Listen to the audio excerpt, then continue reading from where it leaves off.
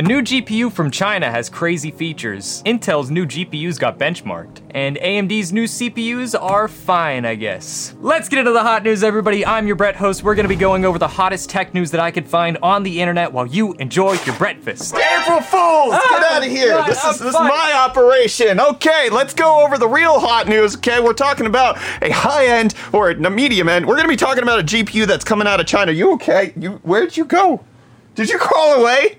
I'm so surprised. The GPUs coming out from China's More Threads MTT S60 GPUs. This is a company that we've actually been following for quite some time. They announced that they've been getting into the GPU game about 18 months ago and being one of the first domestically produced GPUs out of China. And I would like to say, this is not April Fool's. I'm pretty sure I don't have any April Fool's articles in hot news today, so this is all like serious stuff. I almost got bamboozled by the Razer Hypersense Metaverse suit. They almost got me. I almost included it, but let's take a look at the MTT S60 GPU, which supports a ton of crazy features, and it's based on the MUSA architecture. So this likely won't be rolling out to the Western world, but it does appear to be a big deal because the company is being led by a 15-year veteran in the GPU industry, somebody who used to be at NVIDIA, and it does appear like they actually have a whole host of features on this GPU, which make it good, and then also good for gaming, which is OpenCL, CUDA, which is actually really intriguing because that's an NVIDIA specific feature,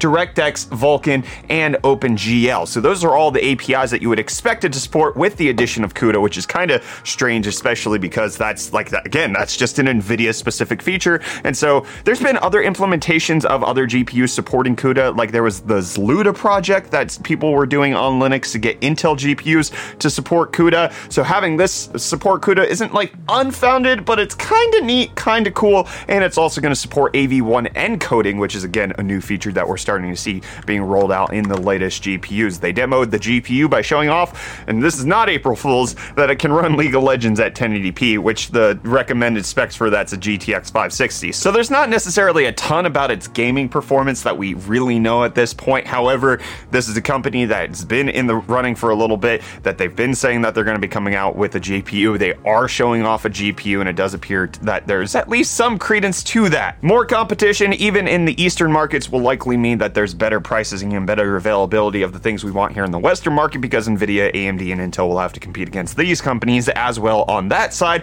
so we could potentially see good things being developed here. Let me know what you think of the More Threads GPU down below in the comments while I tell you about today's video sponsor, which is us and our brand new merch. Reese designed some new merch for us to launch here in Q2 2022, and we got things such as the UFD fan. We've got a UFD Vaporwave and a UFD starter t-shirt, as you can see here. Oh, Kyler's wearing the UFD fan hoodie. You want to come show people? He's got the UFD fan hoodie. Look at that. It comes in shirts and hoodies, and we tried to make it as affordable as possible, but also making sure that it's the highest quality that we probably can with a print-on-demand service. We used to use Teespring. Their quality went to crap and back, and now we're switching over to Bonfire. So if you can check it out, the link in the video description. We're going to have this merch available for a little bit, and then it's going to be gone forever. So check it out while you can at the link in the video description. Big thanks to you all for supporting us, and we're going to support Intel by looking at their numbers and being like, hey, that's not good. The Arc A350M GPU has appeared in a benchmark, and it turns out that it might not be even able to beat a GTX 1050 Ti, which is a GPU that came out in 2017. This is only according to one single benchmark at this point with 3D Mark's Firestrike and TimeSpy, but it does appear like the 1050 Ti outperforms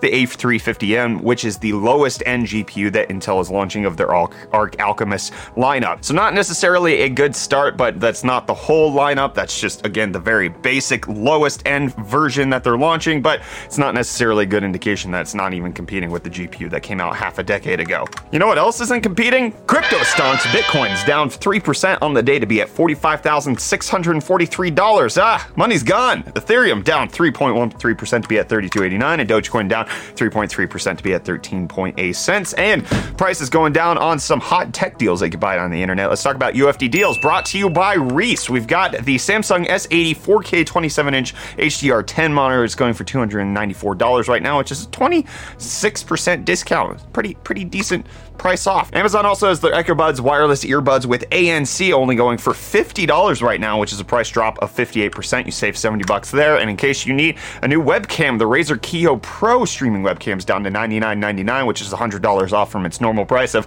$200, which doesn't seem worth it. Maybe $100 might be. I don't know. but it's on sale at the very least. So in case you were looking for it, check out the UFD Deals link in the video description. And we're going to talk about another product that's launching, the GoPro Volta, which is a battery grip that you put on your GoPro because the GoPro has bad battery life. So the Volta, it gives it volts and makes it last longer. According to GoPro's numbers, the Volta grip delivers up to 4 hours of 5.3K recording at 30 FPS, whereas the GoPro by itself only delivers an hour of rolling footage. So that's like tripling your battery life in a 4,900 milliamp hour grip, which makes the GoPro better, I guess, but then it's not as compact, and I mean, it's kind of a trade-off in case you want that. But in case you want a better battery life on your GoPro, you could probably get that. And in case you want better functionality on your Steam Deck, for the 17 of you out there who has one, including me, who put a GPU on the Steam Deck, you should totally check out the UFD Tech video right up there. But Valve's rolling out a new software update, which gives some quality of life improvements to the Steam Deck a month after launch, including a dual trackpad keyboard so that you can use the trackpad on either side to select the keyboard stuff that's on there, and then adding a full-size virtual keyboard to Linux desktop mode, and then fixing the Wi-Fi that used to have issues. And you can see the dual trackpad keyboard setup right here.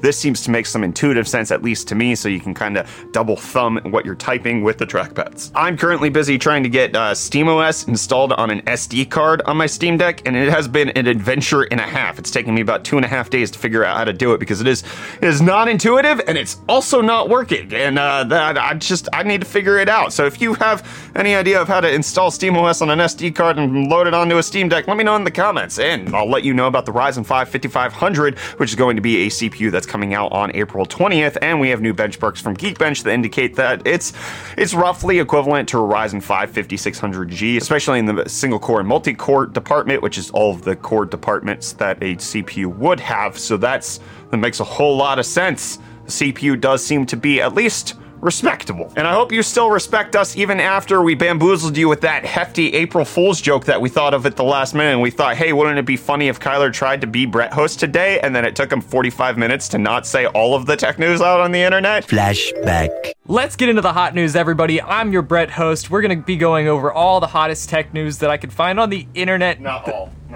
Try again. We're going to be going over all the hottest tech... No, all. That! We're going to be going over all... No. We're going to be going over all the hot... No!